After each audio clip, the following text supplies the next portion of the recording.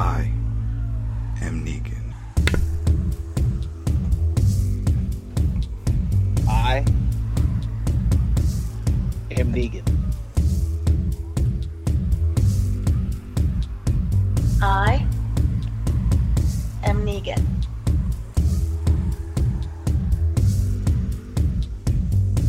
I am Negan. What's up, people? What's up? Welcome to another episode of I Am Negan.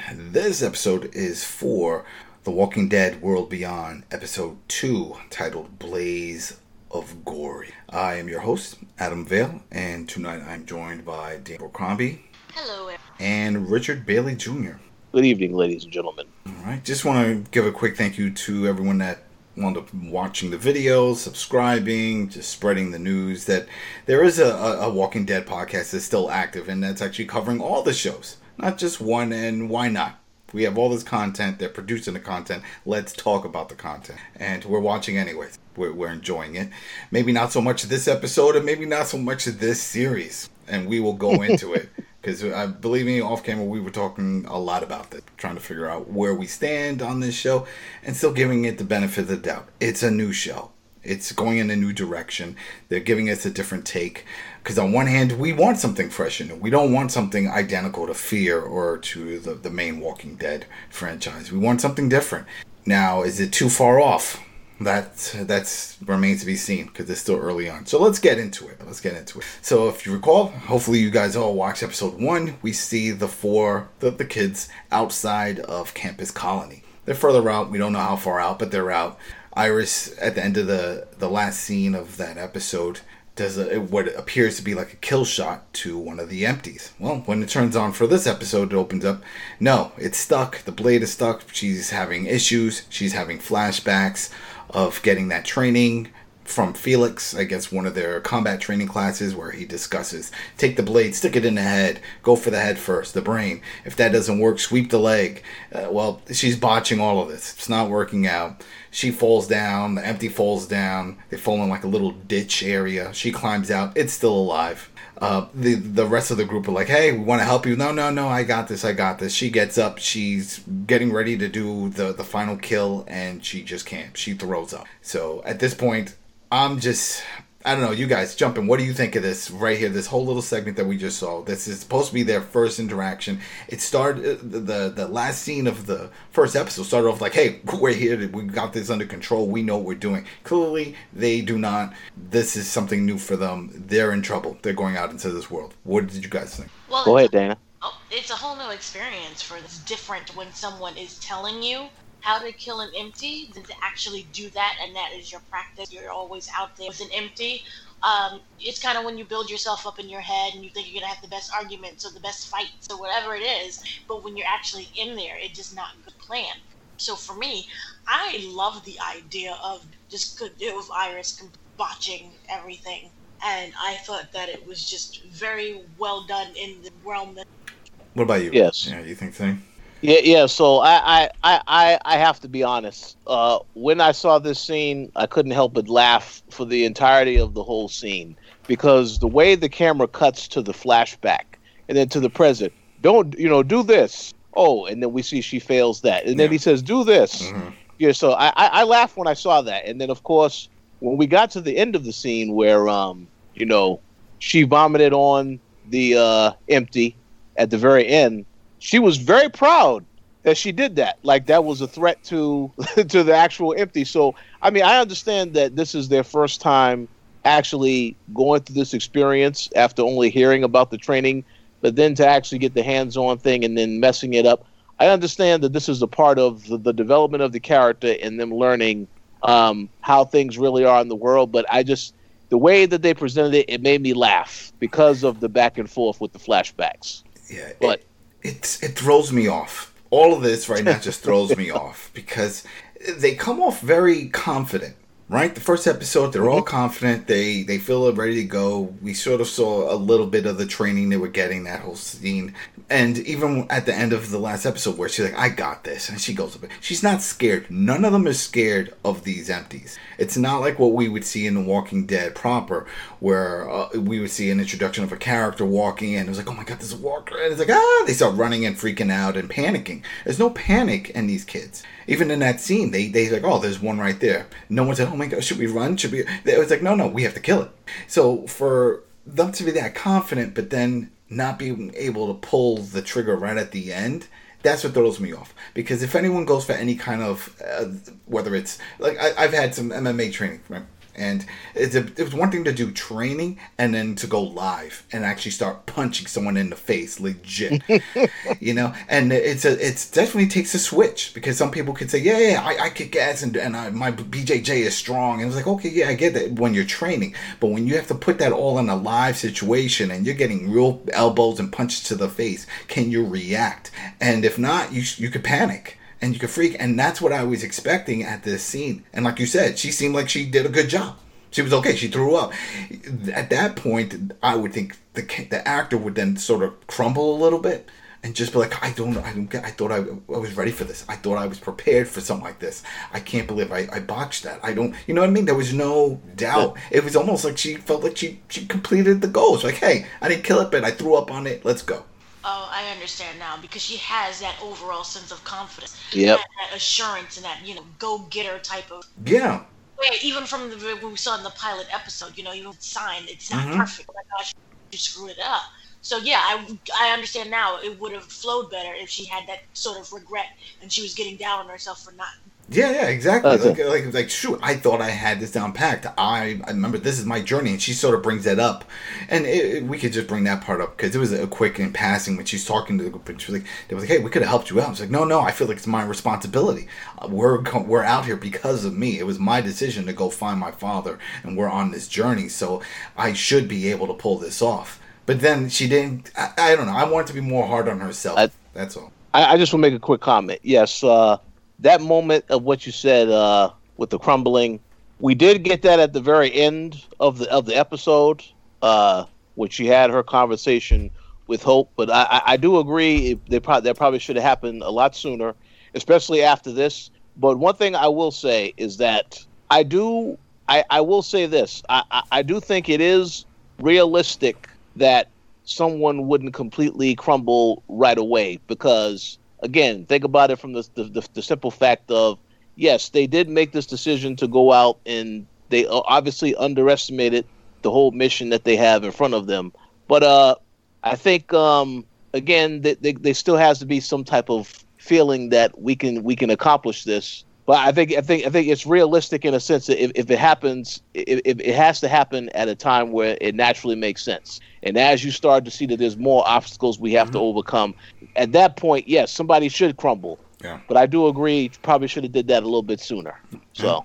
All right. So then the next scene, it instantly cuts over to Felix and Huck. And we see that they're outside of the colony, and they're looking for Iris and Hope. I don't think at this point, and they never specify if they know that Silas and Elton are with them. They just know that Iris and Hope are gone, and he's like, yeah, I have to go find them. So while they're out there walking, that's when Felix starts bringing up his issues with the Civil Republic, and he starts thinking, hey, there may be some truth to what's going on here with Iris's concerns. How come we don't hear from anybody that goes over there? And what's with their backstory? Maybe they're in trouble. Maybe there's a lot going on that we don't know.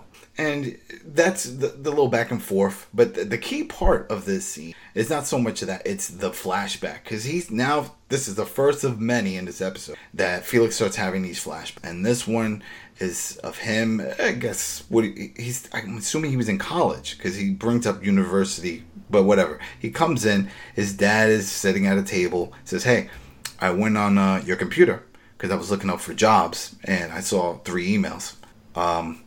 Are you a faggot? Yeah, and that's what he said. Now, I'm not paraphrasing. That's what he clearly said in this episode. He just called him out on it. And Felix doesn't really answer the question, but it makes it uncomfortable. And he says, you know what? I don't want you here. This is with the dad speaking. I want you to leave. And he says, why? Why are you doing this? And he's like, I guess he had a check. Was that a check that he was handing him? That yeah. Felix was naming? And he said, we don't need it. We're good. We don't need you. Just leave. And kicks him out. And I don't know. I don't know. Maybe I'm thinking too much of it. I think it felt rushed. I felt like a scene.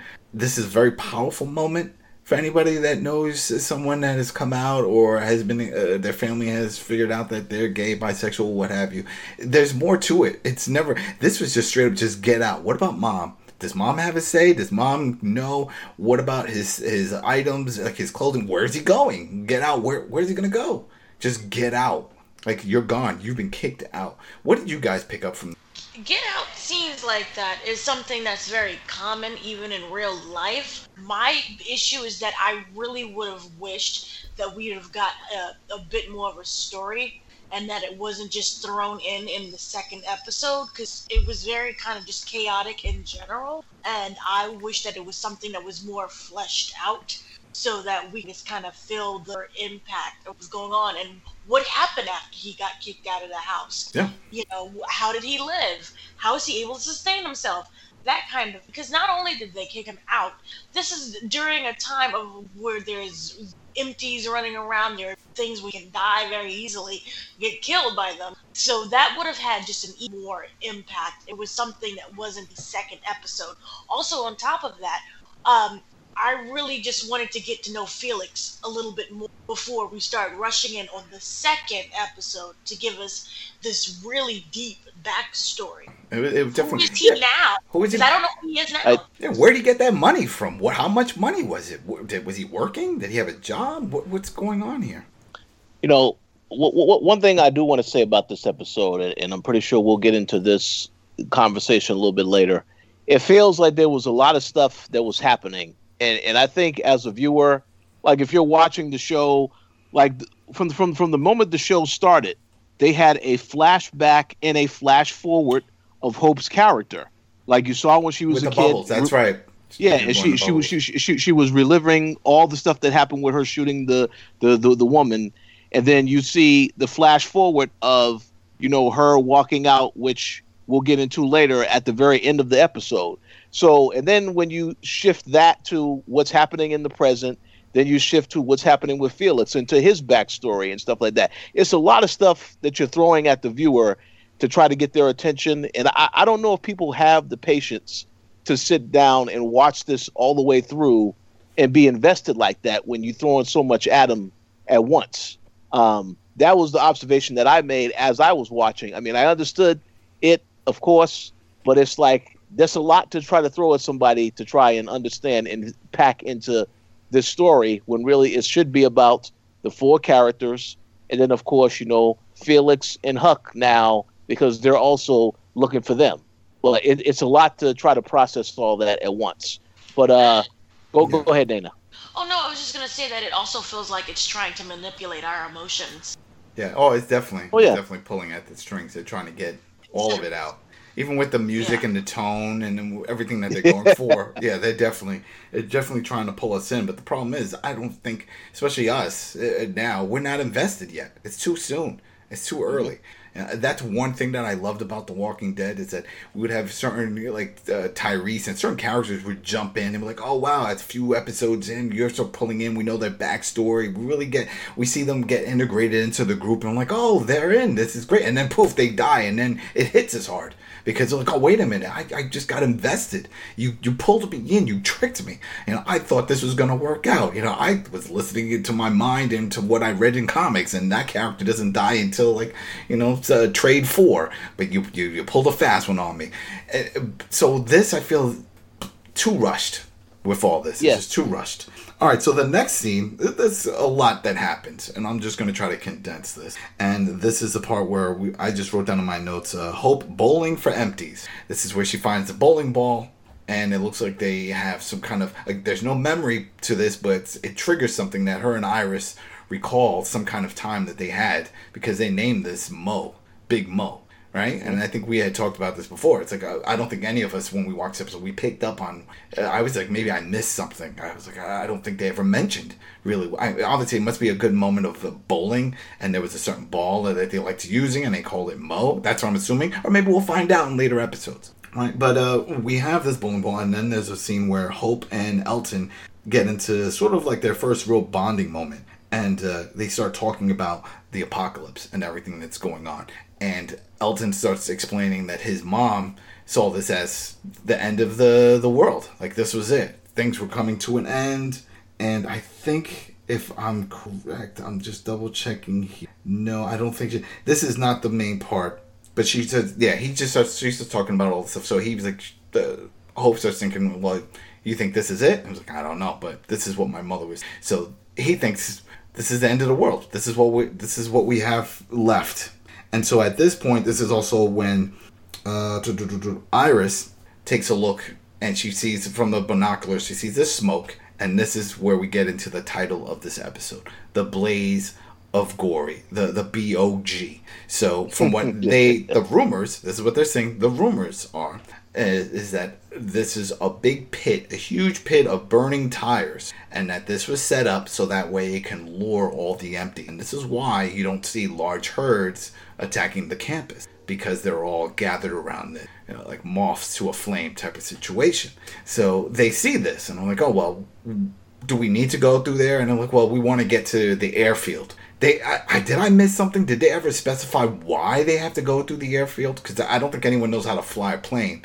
But no, they never specified that. I guess they figured it would be safer to try and get through that way because they're trying to get to where her dad is at. Yeah, they're trying to get to New York. So I guess that's the path. All right, whatever. But they determined it's like, hey, the fastest way is to actually go through the BOG. They have to go through. They have to sneak around. They have to do something, because if they try to go around, it's going to take too. So then they all agree, all right, we're going to do this. And also, even though they know it's dangerous, they want to see it for themselves. And again, it's the delivery, the actor's delivery to all this. It was very nonchalant of like, oh yeah, well, hey, we got to do it. Let's just do it. Did you not see how you failed miserably before with this whole zombie thing?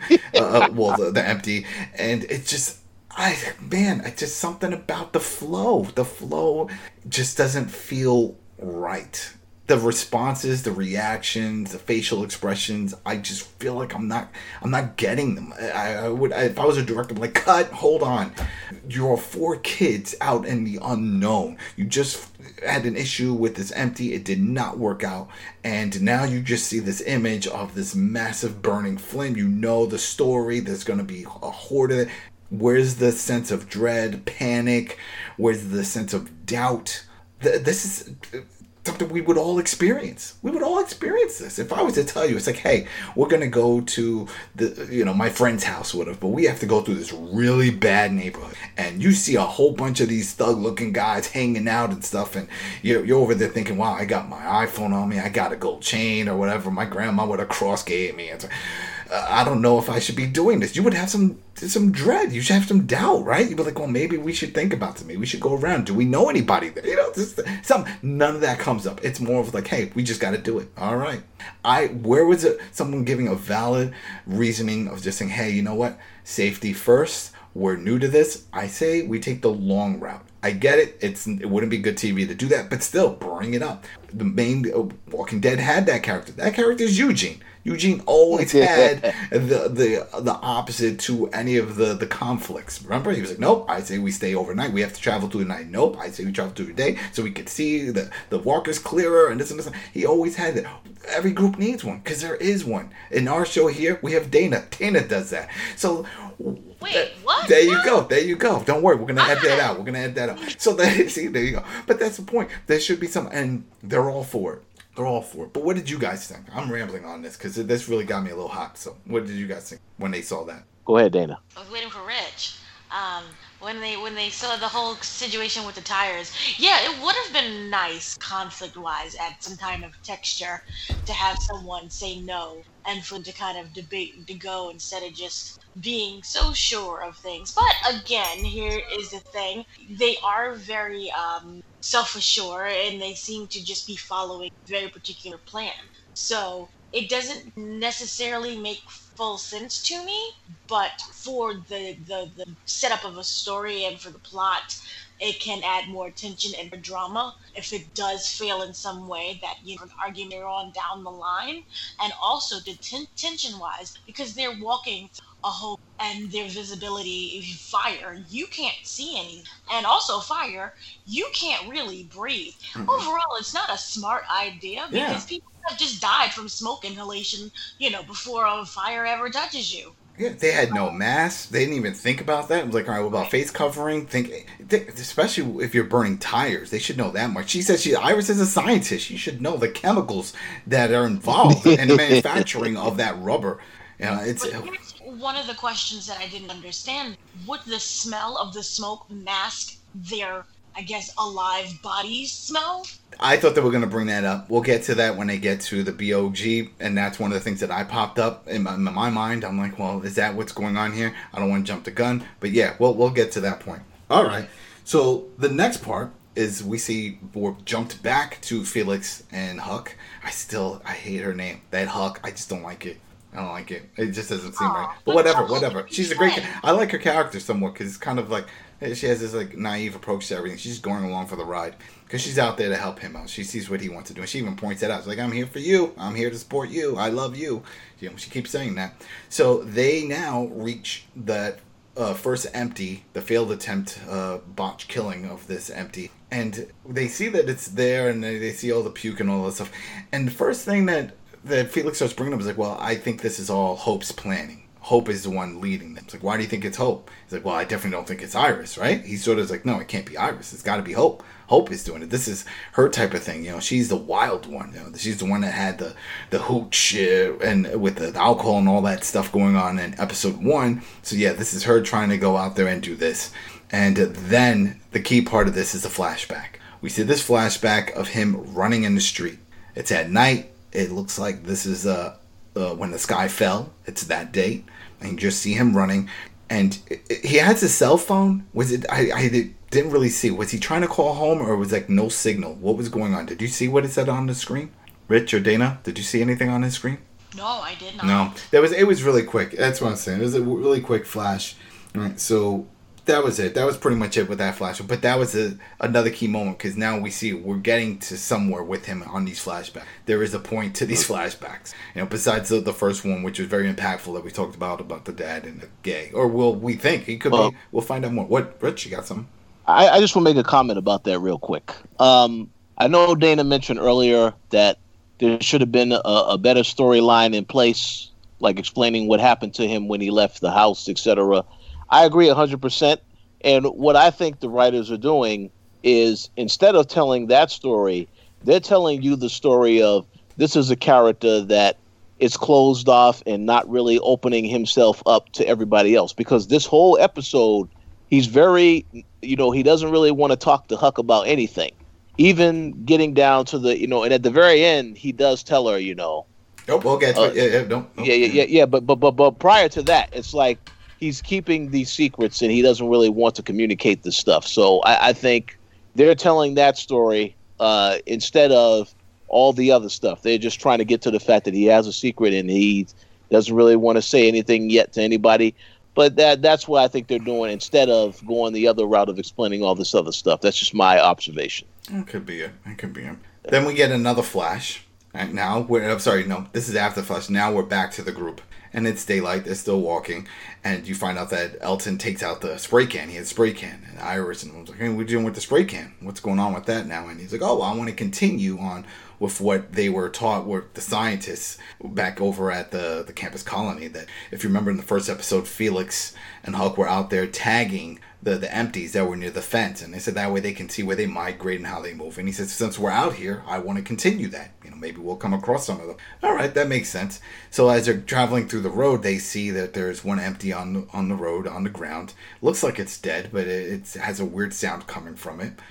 Elton goes to investigate, and then poof, all these bees fly out. So I guess they were just living within these body. And as they fly out, he's reacting, he's freaking out. They're sort of screaming, making noises. And then quickly you see there's another one. I don't know how this one snuck up on them. How do you not see this? Because from the camera angle, it looked like a pretty open road, right? It didn't Well, look. when you're being chased by bees, let's see where your focus is. I understand, but it was broad daylight. When viewers, listeners will watch this episode, they'll understand what I'm saying. It was pretty open, and it wasn't foggy or at night. I can understand it's kind of dark and not sure. Whatever. I'm just critiquing. But anyway, Silas makes a quick turn to his left, and poof, there's one of these empties just standing there right in front of his face. And they're screaming, just kill him, take him out, take him out. He has his weapon with him, and he freezes. He just stands there, he freezes. Elton reacts quick because he has the spray can, and so he sprays it in the face, and then they go running off. So that scene made me wonder, like, would spraying it in the face really do anything? Because is it going to rub its eyes? I don't think so. I don't think so. That's the thing. It's an empty. It's just, from what we understand, they're just mindless, just movement going toward the smell to feed. They're not even hungry. It's just that internal instinct of just eating. It's one of those type of things. They just do it and do it. It's to fulfill a need that's not really there. So that's why when it's like, all right, you spray it and then you run. Well, you're not blinding it. It's not like it's screaming like a monster, like my eyes, whatever. So then, what did you guys get from that whole little situation? Because now this is round 2. Now we've seen they're 2 for 2 when it comes to killing these empties, but yet they're going into the GOB, which is full of these empties. Well, I had a ring where I would, if in someone's past, whether or not these kids, they think that it could be one of their parents, because we don't really fully know the backstory, or a family member. And that's why they're kind of afraid to kill it. Or if it just something is that simple of, it's much harder to do things when you actually have to face it, as opposed to imagining it and taking a class in order to pass to get a grade. All right, maybe. Rich? Well, yeah, I think that's a very good theory. I mean, it certainly can be something that we can definitely say about Elton and Silas, because those are the characters that you don't really know too much about them. We've seen a good portion of what's been going on with Hope and Iris, although I'm pretty sure that we'll see more about them as well. So that's a great theory. I personally just think it's a situation of really hitting home the fact that they, as Adam said in the last episode, they made the responsibility, this very important decision to go out into the world and try to get access to Iris and Hope's dad. And they didn't really take into account all the risks that were involved. So every time that Iris says, "Oh, I got this," "Oh, we got this," it's always something where it's a test to see, as things continue to progress and as you have to continuously go through these obstacles, are you still fully in? Are you still fully committed? And one thing I will give them credit, there was some bonding in this episode with the characters. Yeah, we definitely saw that. We saw that. So that's good at least, but that possibly should have started to happen before they decided as a group, yes, we need to go out into the dangerous world because we have to save, Hope and Iris's dad at all costs. And that was my issue with the first episode. I would have just liked if they would have just specified, is this a solid group of friends? That's it. Yeah. Just let me know that much, because it really didn't come off that way.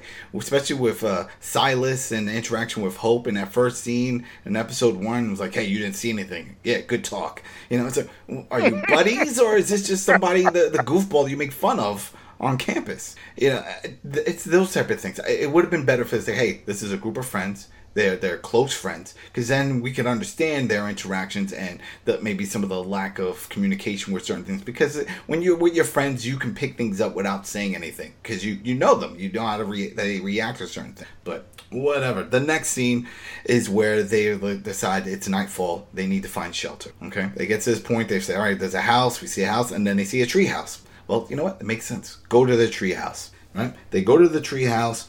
And this is where, what you sort of hinted at, this is where we get into the bonding moment. Once they get to this treehouse, they find a Monopoly set. They start playing Monopoly. Oh, wait, yes. Was it the Monopoly? Wait, before I jumped the gun. Was it Big Mo first or Monopoly? Big Mo. It was Big Mo. All right, I had a feeling I had this mixed up. So they have the bowling ball. And that's when Hope starts calling Big Mo. Iris like, Big Mo. They had to say that with Big Mo. Pass it around. They want Silas. Say Big Mo. He grabs it. He goes, Big Mo. Like, no, we're feeling, scream it, Big Mo. He goes, Big Mo. That pissed me off. that pissed me off. And again, it's like, it's not so much of comparing it to Walking Dead. It's just survival. You know that there's these empties that respond to sound, and yet you're now in this treehouse, which is somewhat safe, but it's like a catch-22, because if they do swarm this tree, you're stuck. But at the same time, you can sleep and don't have to worry for them to climb, because they don't climb. But you're telling now this kid to scream it out. And what happens when he screams? They find out that same empty that Silas did not kill tracked them, probably through the scent, just traditional form, found them through scent. And they're like, oh, well, he's down there. So they take Big Mo and put him to use, right? They drop Big Mo. Say, hey, this is it. It's going to kill the empty. It does not. Doesn't do a trick. You can still hear it. They say, if it's still there, we'll deal with it in the morning, because they like to roam. They get bored and they move on. But that's not the case. I don't know where they got that from. We've known this from the original Walking Dead, and we know this from all of it. They never leave unless there's actual scent trail or some other outlet for food, right? That's it. They're not going to just leave. They will keep banging on the door forever. We've seen that in prior episodes for the other. Anyway, that's when they find a Monopoly set. They start playing Monopoly. Seem like they're having a good old time. So before I get to the next part of it, what did you guys think of this whole interaction with the bowling ball, and then with them telling him to scream it out, and just, let's go play Monopoly now? Again, I feel like they're too relaxed in this environment. Come on now. What was it, Dana? You were comparing this to Lean On Me? Was that it? Or Stand By Me? Here's the issue. Right. We keep having this argument. At the end of the day, these are still teenagers, and they're in a campus where you can have fun and giggle and play Monopoly and not worry at any. They was raised there. I'm gonna assume they were born. Well, not all of them, but they spent the majority of them in this camp. So yes, they are aware of the walkers, but at the end of the day, they are still gonna try to have fun with the whole situation. And yes, they may have played Monopoly a wee bit too loud and Big Mode too loud, but it was for them that moment to take that stress and that tension off. And this is the thing I don't get with Elton, because when we first met Elton, his key statement to everything was, hey, I've been out there. I go out there all the time. I scavenge. I know what it's like out there. I see it. So was like in the garden area. So, but we don't know. We don't know. See, you say that. No, we don't know. We don't know. We don't know how far. He never really said how far he goes. From what I'm going to assume of the show that we've seen so much, that Elton is the kind of person who talks a lot but does nothing. I thought that when the way they introduced him, that he was going to be that voice of reason, that he was going to be their version of Eugene, but then sort of a little bit of Daryl, only because I know karate. So, all right, fine, you know karate. Now, did you actually have to ever use it on an empty? Maybe you did. We don't know. He's always going out there. Maybe he could kick ass and stuff, and he knows the tracks. All I'm saying is that it would have been smart if he just, some extra lines for him. Like when they were like, oh, scream this out. I don't think that's a good idea. We don't know what else is around us. We're in a treehouse. Let's just a liar. Yeah, well, all right, well, you want to call him a liar. All right, so we could say that he's a liar. Did you pick anything up with this, Rich? Did you have any issues with this? Or you just like Dana say, whatever, they're just having fun? Well, I understand that, yes, they are teenagers. I guess they're trying to have some level of fun. And even though this is a very serious situation, I think it's, again, they underestimate the gravity of the situation. And my guess is that as we get deeper into this season, they will get a better understanding of how serious all of this is, and it will definitely change their opinions and how they interact, as well as how they approach and think about the world. I mean, I think this is the reason why the people behind this show wanted to make this show, because the regular Walking Dead show is very brutal, and the characters do a lot of things that they should not be proud of doing. If when it comes to killing people, but you have to do this to survive. So I think they wanted to try and make a show that's a little bit more lighthearted, but it still deals with some serious topics. I mean, one of the main things that they haven't talked about, they always talk about the empties. What's one thing that we see all the time on the main Walking Dead, and even on Fear, that's the real threat, and it's other communities, other groups. Mm-hmm. And is that going to happen? Are they going to come across, or is this just them running away from zombies? Well, I think that is the point of the whole story with Elizabeth. That hasn't really progress to where it needs to. But obviously, that is the antagonist that they're going to have to deal with now. If it comes to having to kill people, that's where now you're talking about The Walking Dead. But this show, I don't think that this show is meant to be rated the same as The Walking Dead. No, you're right. You're right. So I don't know how they're going to get when they get to that point. I don't know how they're going to address that situation. But that's what my take is. But again, clearly, I mean, we discussed this off air that they are not raised like the children of Alexandria, like the way Judith at what, she's like 12 and she's holding a gun and she just blasting them stern face like, hey, this is what we got to do. These kids are not on that level. If they come across Judith, they're gonna have to bend the knee because they're gonna be like, she's the leader. This one is no joke. You're right, she's no joke. She makes us all look inferior. We should just go right back to the campus and go back into a lecture hall or take some more those self-defense classes. So just to close out this scene, because this is where we come up to failure number 3, and while they're all sleeping, Hope decides she's going to go and kill this empty, which is still out there. She can still hear it. So you remember at this point, Rich, just in case I box this up, she lights up a doll that she finds on fire. She throws it down to lure it away so that she can get a good advantage on this kill. She tries to climb down. She falls. And when she falls, she realizes that she botched this whole thing and she can't continue on, and she just cancels out and climbs back up, right? Well, no. What happens is the empty does come after her. They wrestle, and then they go over a cliff, and the empty ends up falling into the ditch area. The empty is away from her. And after that then she runs. That was I was looking at my notes and I think I missed a point, but I knew there was that extra scene you said. Yep, and that's it. So there you go. 3 failed attempts at trying to take these things out. It's not looking good when it comes to this. That's the thing. So when she gets back up, she lays down. Silas is still there, and he says, "All right, you took care of it." She doesn't really say too much. He's like, thank you, and he apologizes for not being able to do his part, and he pretty much tries to reassure he will next time. And she says, "Hey, don't mention it. Literally, don't mention it. Don't tell anybody who did this." And that's it. He puts on his headphones, and again, just in my head, overthinking. I'm like, "Oh, what are you using? Are you using a Walkman? Are you using an iPod? Are you using an iPad, an iPhone, or an Android? Well, I don't know. This is shit I'm thinking about. What is he using?" But we don't hear the music. I, again, thought this would be the point because it's been playing a lot of music throughout this episode, and even in the first episode, that they would have some kind of music that would be relevant to the scene, just to set the mood. I don't know.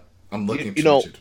I just want to make a real quick comment because you were mentioning about her conversation with Silas. I find it very interesting how this is a character that tells Silas, "Don't worry, because he blames himself for what happened because he didn't kill the empty earlier when he had the opportunity." It kind of feels to me like the Hope character still is dealing with the guilt of having to kill that woman and thinking that because of the fact of how I reacted, maybe I am responsible for getting my mom shot and killed. And I find it interesting how, again, you're telling the other person, "Don't blame yourself." But I think she is still blaming herself for what happened to her mom. And my guess is that they're going to come to some revelation with this because I'm assuming she never ever told her sister about this. No, they don't. So, they don't know the other side. So to use that as pretty much to say someone who was holding a secret, similar to the fact that Felix is holding a secret as well. I'm just assuming that as this character evolves, eventually she's going to tell her about that, and maybe she'll feel a lot better. But it feels that she's still struggling with that, which is why she keeps having these flashbacks, these memories, and keeps thinking about this stuff because there's still some guilt there about this. Yeah. And speaking of Felix, we now jump over to Felix and Huck again. This time he's walking up ahead, just again closed off. Something's going on. Huck notices something's going on, and then this is where he explains, "Hey, this is my hometown. This is my hometown. This is where I grew up."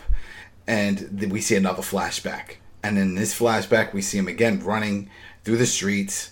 It's when this guy fell, and he gets to the house, if I'm recalling this right, and this is where we hear that the parents are inside. Did he knock? Because I know there's 2 scenes at this point, and I'm trying to remember because I just wrote in my notes the flashback. But I think all right, keep going. You can pull this one off, Rich. Yeah, he goes to the door, and he's thinking, he hears that there obviously is someone in there because they had an image that someone was inside the house, but he doesn't go in there.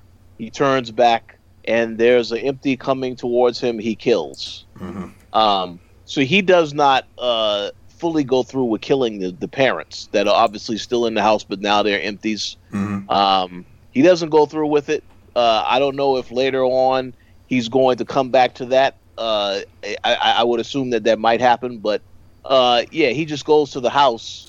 But wait a minute, wait. See, I think that's the earlier scene. See, that's the thing with all these jumps, and I think because he had like 3 flashbacks, but 2 of them were almost identical. Of him just running in the street, looking up, seeing this guy fall. Another one, running in the street, looking up, and he looked at his phone. It looked like he was trying to call someone or whatever. Maybe he lost connection, and there goes that. Trying to call the parent. Yeah, trying to do that whole thing. But then we jump. It was this little segment here was kind of quick because then we jumped back to the group, and this is where they reach the point. Now they're closer to the BOG. They're looking through their binoculars. They're taking turns. They see a horde. This is it. This is our first time of this seeing a horde, right? We should have some sound effects. Maybe next time I'll put some dun dun dun dun. This is it.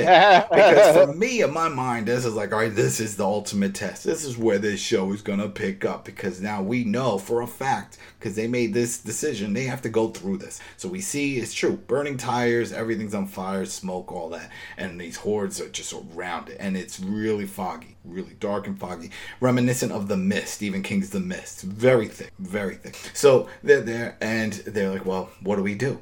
And again, this is the part that like I said, I can't wait till they do his backstory when Silas says, well, I'm not going back. I can never go. So we have to do. And I'm like, man, how bad was it for him at the campus? We need some more backstory on this, because it's one thing when it's like, people ignore him or they sort of make fun of him, which we never really saw.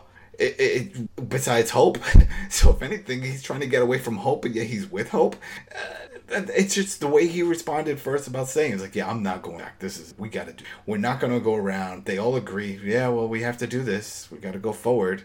We just got to take it for what it is. And they just accept it. Again, would have been a big point to just sort of throwing some doubt or come up with some other options. Did you guys pick any of that up? Were you cool with this scene right here? Because now they actually got to see it. They saw it firsthand. There's one thing to hear about it and see it firsthand. This is what they wanted to know. They want to see it for themselves, and now they did. And not one person reacted like, holy shit, we can't do this. Well, the thing, at all. We just gotta, okay, let's go. And even with that whole line of I'm not going back, you kind of want, why is he not going to go? The fact that you could death is go back to the campus. That right there is a compelling story itself. And that's the one thing they're not telling. And I understand it's hopefully get that later, and that's not rushed everything. But it would have been a lot better if we had some tension. I just want to say maybe it will take seeing the death of another character for them to get serious. Although I don't know if they're going to do that because these are teenage characters. If you look at Walking Dead itself, it's kind of been pretty to children. Oh yeah, well, hey, that probably should happen, but I think it's going to take something like that for them to realize, okay, this is a serious situation. We can't play around here. We got to get strong, get tough, and figure out how to get through this thing as a group collectively. Mm-hmm. Yeah. So then after that scene, we get jumped back to Huck and Felix, and now Huck is. This is where off camera, off time, I was talking about this whole issue because it's a timing. Huck says, "All right, we've been traveling 48 hours. 48 hours. It's straight. They didn't stop. Now remember, the kids did stop, and they slept. They spent the night in the treehouse. Did you pass them?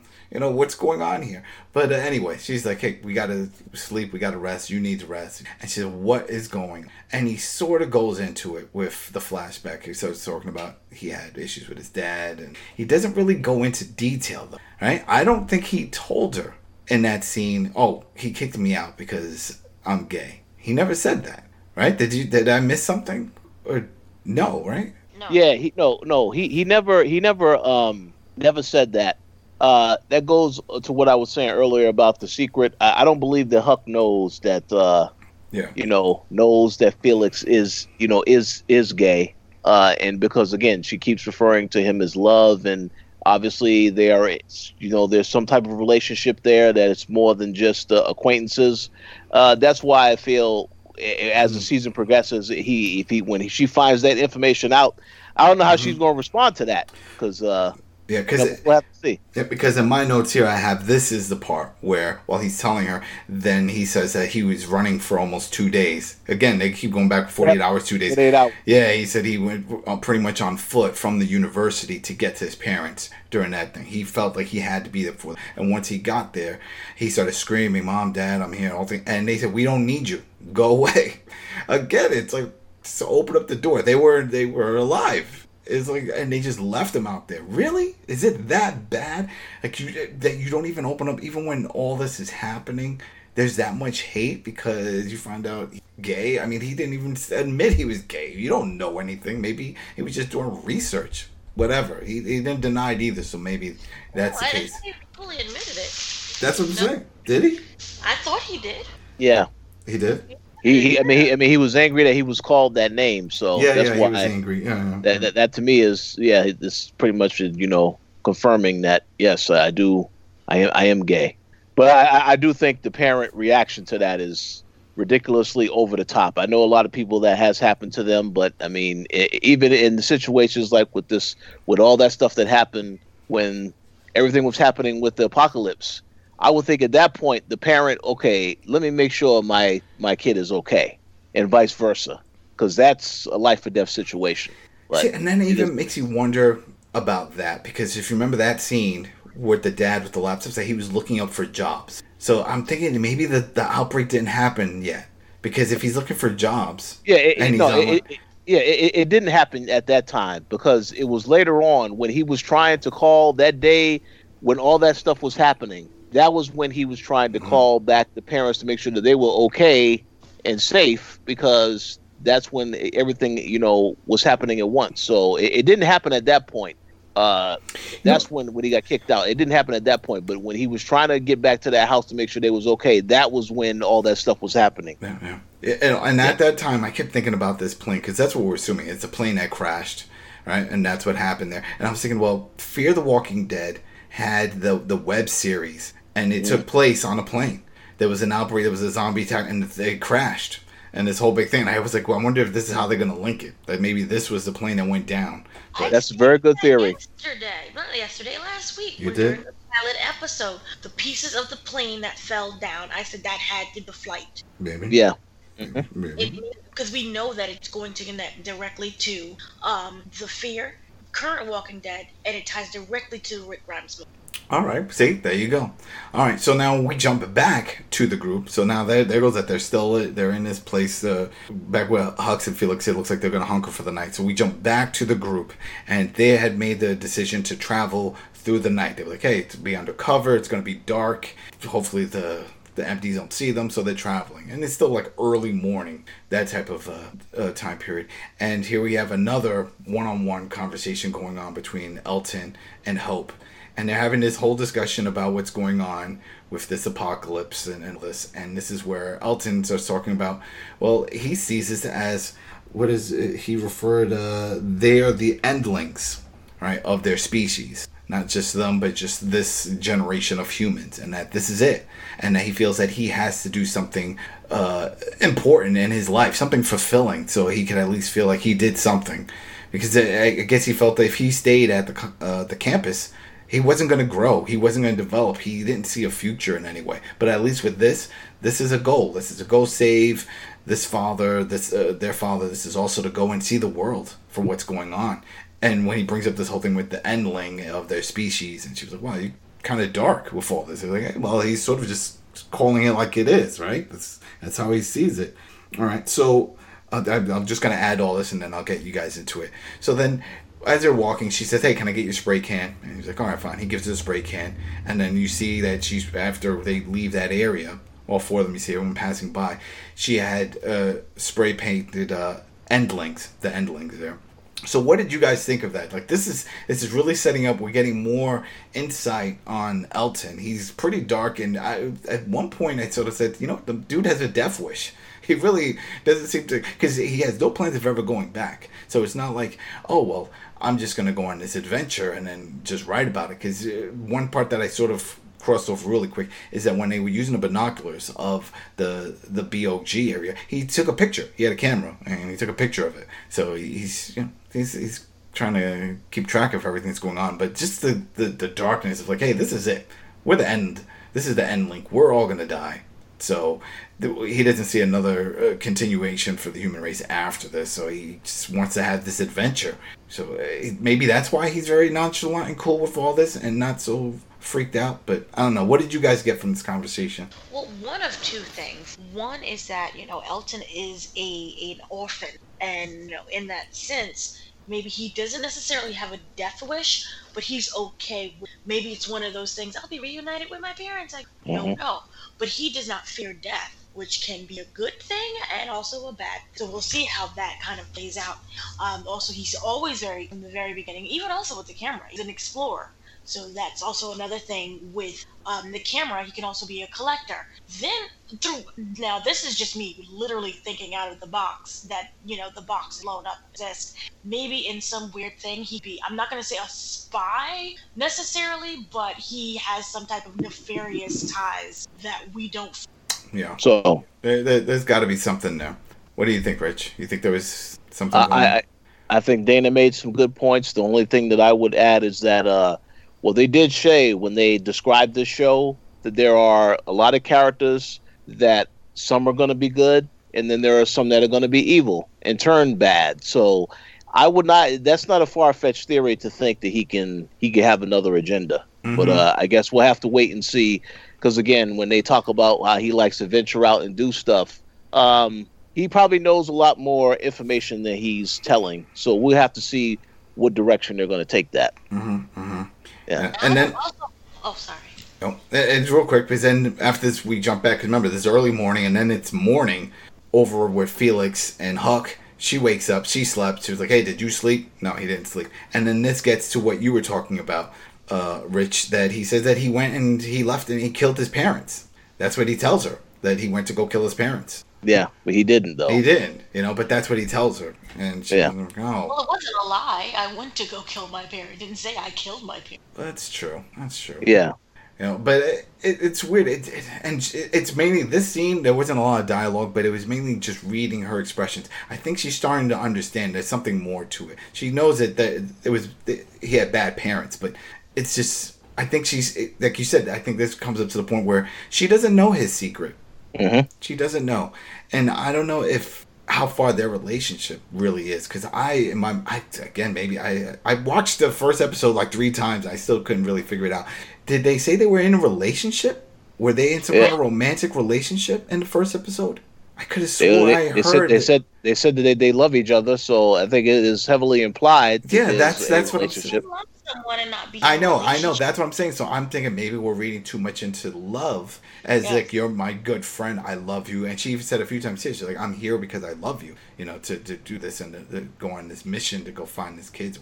But I don't know. I mean, she never. I mean, this goes into the fact that they have not revealed all of the information about these relationships and these characters yet. So we will have to see as the show evolves exactly how deep their relationship is, because it's a lot of stuff that you don't know. They just introduced characters on a surface level, and then they slowly reveal the character and more about the character, like with Felix in this episode.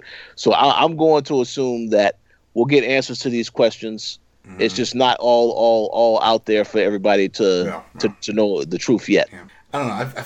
I guess I feel a part of me feels that Felix and Huck and all this, they probably should have had their own episode. This 2 days that they're just really condensing. This could have been drawn out. We could have had a few more scenes of his backstory, what's going on, and even with Huck, let's throw in some of her back scenes into this. Let's get to know these 2 characters on this trip, and then episode 3, we could have had everything with the kids' journey, as opposed to all this cutting back and forth. Yes. That was my biggest complaint with this episode. There's a lot of stuff that's happening, and I mean, unless people are very emotionally invested in every single character that they have introduced so far, it's just a lot to throw at the viewer because it's just going back and forth. So Yeah. Well, we're almost to the end. There's 3 major scenes that are coming up, and now the group have made it to the BOG. It's super foggy. They're getting through. They hear the empties around them, but they can't really see them. And this is where I'm assuming it's through Iris that she's getting these flashbacks, because she had the first flashbacks with the training, where Felix is telling them, it's like, hey, the key is to always know where you are. Navigation, know where you're going. Well, as you see, as they're going through, she can't figure it out, because now they don't know. They can't see anything. And the camera can't see anything in front of them. We're through their vision, through their eyes, and we can't see what's going on. We hear them all around. This is like the first real moment where it builds up some tension and some suspense. It's like, shoot, one of them could just get grabbed. They can't really tell where they're going. But another flashback during that same moment says, hey, you may not know, but you can get through it. That sort of thing. I'm sort of paraphrasing. But something about you may not know where you're going, but you can just keep going and you'll figure it out. You got to go. Got to keep going forward. Basically, don't give up. Push forward. And that's what she did. They kept going. She's in front of the group. And then, sure enough, she starts getting where she could actually see some of the empties around them. Not too many, but there are some. But then through them, she could see the fence. Now, that's the fence to the airfield. And it looks like there's an opening. So she was like, we just got to get there. And this is where I find it really funny, because it was working with them just walking slowly and creeping around what looked like a bus and some other things there. Because, right, they were like, oh, we're going to get through the objects that are around there. But then they decide to book it. They're like, oh, just run. I don't think that was the best thing. But then, there you go. That's kids. Right? If there's any, you always then keep saying, oh, they're kids, teenagers. This was a very teenager thing to do. Just get there. We're this close. Let's just get there. And so they go running, and then that's when they attract some of the empties, and they're pushing them and they're shoving them, but nothing serious happens. They get through this hole in the fence, they close it, and then they sort of celebrate. Iris and Hope, they embrace, and they're like, oh, we did it, this was great. And then they look ahead of them, and they see there's another BOG, and there's another set of empties all gathered around. And it's like, oh man, what's going on? Poof, cut. Let's say this is where we have a commercial. And you go back to Felix and Huck. Now they are at that wall, that marking of the endlings that Hope had tagged up. And so now he was like, and I didn't see this. I didn't think about this. But Felix took it as, oh, they need help. Somebody needs help. Somebody doesn't want to be part of this. And so now he knows that they're close on the trail. So this is it. So from these 2 points right here, because this is it. We're toward the end. What did you guys think from the reaction of the kids when they got to BOG to Felix's reaction of reading that tag? So I'll go first. I'll be brief. Felix is 100% correct. They need help, because this whole episode, if you pay attention to every scene that you see the group, Hope is the one that is leaving behind stuff so that it's easy for Felix to track them. So you think she knows? You think she knows that Felix is tracking them? Yeah, I'm pretty sure she knows. She leaves stuff behind so that if somebody's trying to find them, they can have an idea of where they're at, or the fact just to know that they were in a certain area. So she definitely does that intentionally. And it's funny because when he has the conversation with Huck the whole time, he's thinking that Hope is the one that is rebellious and said, yes, I want to leave. I'm the one that wants to leave, because he's the one talking about, as soon as I get back, as soon as I see her and I have her back, I'm gonna make sure she's punished for being the one behind all this, when really Iris is the one that wanted to do this. So yes, that is the parallel that they are drawing with that.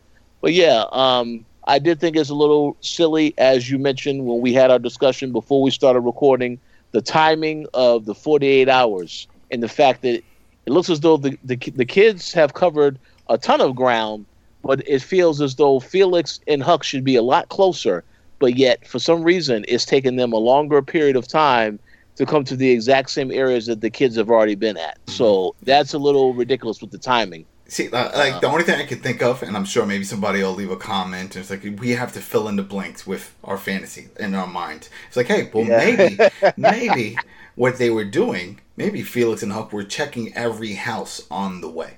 Maybe. Checking every house and not screaming because they know they've trackers, they've been out there, they know what it's like. But just slowly going into each house. If you start doing something like that, then yes, your day is going to drag out, and you're not going to cover as much ground because you're going house to house looking. I don't think that's the case because I think they know. They even mention it that they're on their way to New York State. That's what they had said. It was like, yeah, she had mentioned that she knows where her dad is, and I think that's where she's going. So if that's the case, then follow the road. Some people can argue about that, but regardless, this is where it ends for them. That's the last that we see Felix and Huck of this episode. We now jump back to the group, and they're standing. It's nightfall again, right? Or it's just the fog. I'm assuming it's just probably the fog, I'm going to say, from the burning tires. It's really dark and cloudy. And they're trying to figure out how to get through this to get to the airfield. And they were like, well, I think it was Iris that came up. So, well, we need a diversion. And Elton was like, what do you mean, like bait? Or one of the members, I'm probably just mixing it up. But they were all just scattering around. Like, basically, somebody has to go and lure the horde away. So then that way the rest can make a run for it.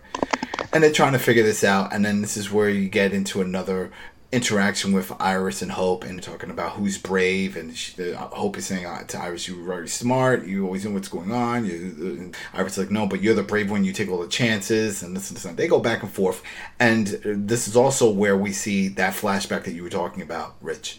Again, back with the bubbles, where it's Hope as a child playing with bubbles, all happy-go-lucky, and the next scene after that, we see her. Now, you took it one way, and this is the way that I took it, and maybe the listeners will see it in both ways. That she walks off, and I'm assuming she's walking off that she's going to be the bait. She's going to lure the horde away, so that way the rest of the group can head over through the airfield. That's to the airfield. That's what I gather, and that's how this episode ends, with her just walking off into this fiery, grim, gray-skied area. So, I don't know, Dana, we already heard how Rich thinks that she was leaving the group, but you can say it yourself, Rich, and then Dana, both of you. What did you think of this? I don't think she's leaving the group. I think she's trying to go and sacrifice herself so that the group can go away and she can cause that kind of distraction. There's no reason. Yeah, no, yeah, I don't see that. Too.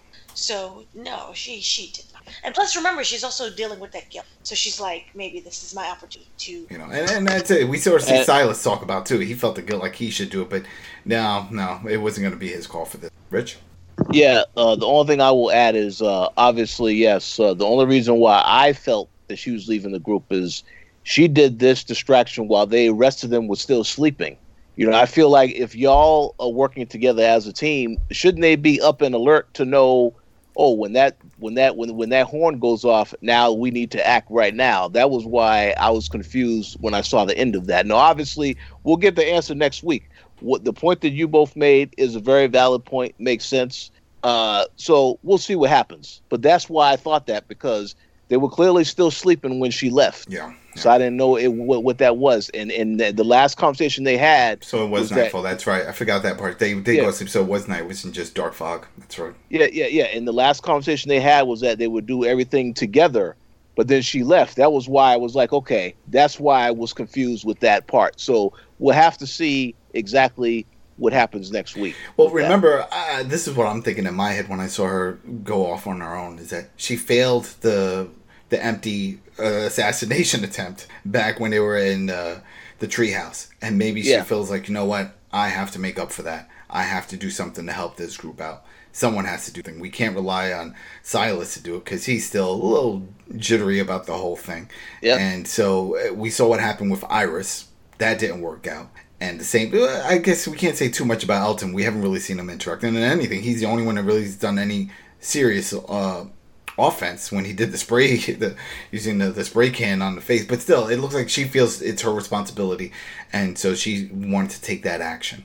Yeah. And so that's where I saw. But, all right. So overall, what did you guys think of this episode? And what do you think of the franchise? This series, I should say, not the franchise. This series, World Beyond. We know for a fact it's set for 2 seasons, and that's it. So it's not going to go on forever. They already apparently have a story written for 2 seasons. What do you think, Rich? So I will say this. I know last week you said, I think we all said that the show has some potential. I don't feel as though it has reached even half of that potential yet. I mean, this episode in particular, they threw a lot of stuff at the viewer, a lot of stuff telling me about these characters that should make me care, and I just don't care right at the moment. I understood that they had their obstacles they had to overcome in this, and one thing I will say is I'm glad they didn't overcome everything immediately, because that would be completely unrealistic. You need to show that they have struggles, because that's how you grow the character and you develop them over time. But for right now, I'm not really invested in this show. I'm not too interested in the show. Like I said, it has promise, but I feel like it needs to get better. And it has nothing to do with the actors, the kids. Everybody does a good job on the show, but telling the story in a slow, way where it drags things out, and then throwing all this other stuff. Like you said earlier on this podcast, it would have been great if Felix had a separate episode.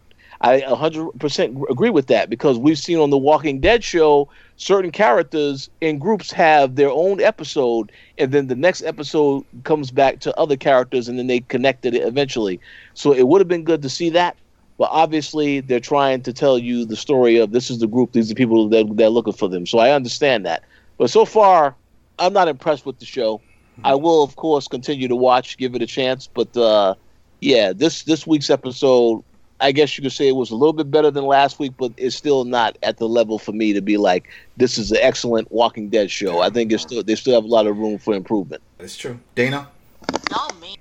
The second episode, Stumbling Blocks, they're slowly finding their pattern and their way. So I do believe that the show will get there. I'm not someone who's completely like, no, burn it all down. I am interested in what happens with the characters the more I think about it. Elton is a little suspicious. He's suspect. He's a little serial killer-ish. He's playing his part right now. So I am interested in that. But also, Silas is really quiet. I don't know what's going on with Silas. He seems mysterious to me as well. And the fact that kids just don't like him at the school, it felt like he did something, or he did something may have done.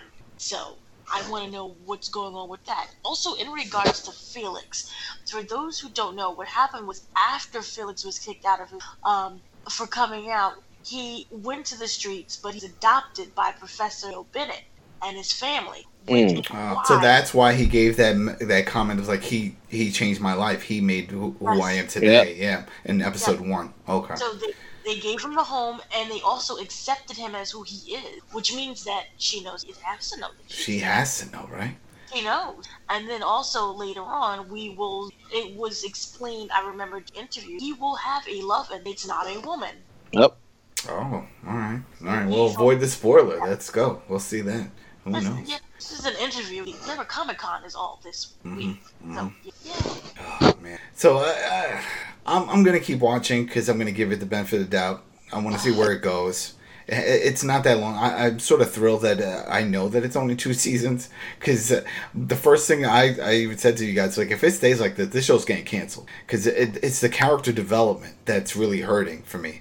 I don't know too much, and somebody's like, hey, it's too early, You're right, it's for some of them, but at least 2 or 3, I should know where they stand, and I don't. I really don't. And that's why I felt with this episode it should have been all about Felix and Huck, their relationship and what's going on in Huck's past. He definitely has a complex history and things going on. What you just told me about Bennett and how he was brought in, that could have been part of that episode too. That would have put more context to the whole thing of that conversation he had with Hope when she was in the prison thing, the little jail cell. And he was like, oh, he changed my life. Look what everything he did for me. I can't believe you're acting this way. That type of thing. But who knows? We'll see. Maybe the next episode, it'll go more into it. Maybe we'll get more into that traditional of one episode dedicated to the past. I don't know if Elton is the serial killer that you're thinking, Dana, only because if that was the case, he would just be putting all these walkers down with just a stern face. And he's not doing it. But this is why I say, maybe in a weird way, he's tagging them so that whomever maybe it's the CRM, so that they can find him. Who knows? Maybe that's it. Maybe he's a plant. Maybe that's the whole thing. Maybe he's part of that group and that he was just planted and this was his whole thing of trying to get... But no, he didn't even come up with the idea. I can understand if he was like, hey, I know where your dad is. Come on, let's go. And so then I was like, okay, now you're luring them because you're trying to... We know Elizabeth wants to get the Iris involved in some way because she sees her as a bright scientist. All right, but yeah, there goes that. That is our review for Walking Dead's spinoff here, World Beyond, Episode 2, Blaze of Gory. Let us know what you think in the comments below if you're watching on YouTube or if you're over at our home site, The Coalition. That's with The Coalition with a K. We'll have a comment section there. You can find us on Twitter, online. You hit us up at The Coalition on official Twitter. You hit me up at Adam Vale. We got Rich and Dana. I mean, we're everywhere. Whatever you want to do. Or don't do anything. You could just keep listening and following the show and just get involved in that way. I appreciate it. We all appreciate you guys' support. This is fun. We're all having fun out of this. And I think we will be back. Yeah, we definitely will be back. But I was just thinking about the date. I think it's either today or tomorrow for Fear the Walking Dead. Season 6, Episode 1. That's coming back. I'm excited for that. I know, Dana, you think that's the weakest out of the three? It's not the weakest. It's just, it could improve. It could improve. We will... Rich? Go ahead. No. Continue. No, I was just going to say, we'll see. We'll see if it improves, because, this is season 6. They listen. They take criticism. We've... obviously, we haven't talked about it on this podcast, but I have talked about it in the past regarding the other seasons. They listen to their community. Whenever the community starts saying, hey, what would if they were in this situation? How would they react? What if they did this type of thing? We've seen them in a baseball field. We've seen them on a boat. We've seen them in an island. We've seen them in a hotel. This group has really hit all the locations that the fans have always said that they would put themselves in if there was this type of outbreak. This is how they would try to survive. And then we see the consequences and things that happen. They've also had high turnover when it comes to their original cast. Now they only have 2. They have Victor and Alicia. I think everybody else came after. Daniel and them, they came a little after, but when it comes to original cast members, that's it. Everybody else is all fairly new, and they're still going strong. For a long time I thought it wasn't going to last, but hey, we're going into season 6, so they're doing something right. The ratings must be good. Something's going on there. And I'm looking forward to this, especially when they included Morgan and Dwight from The Walking Dead proper. So, yeah, well, Rich, you got anything you want to say? Oh, no, I'm all set. You're all set. All right, everybody. Thanks again. Thanks for checking us out on YouTube over at The Coalition. Also, we're on iTunes. If you go to iTunes, you will see the image, the I Am Negan, a nice, beautiful image that Emilio Lopez from The Throwdown and also from comics from Marvel and DC. He does everything. He does video game art. He's an amazing artist. He did that for us. That was really nice of him. We're having an issue with the Spotify one for some reason. Spotify is just being picky. It's having issues seeing it, but you can still follow there. It's just do a search of I Am Negan. You'll see in the description the episodes are there. And that's it. The image is definitely coming. But again, thanks for everybody that watched. That really blew us away. Thanks for the subs and just for paying attention and just being involved. This is great. We're having fun. It's still early. We still got the Daryl and Carol spin-off. That's going to be funny to see how that goes. Maybe they all get on motorcycles. Maybe they do that and they link it with Ride. That'll be fun. All right, everybody. Peace, and we will see you for Fear the Walking Dead Season 6, Episode 1. Later.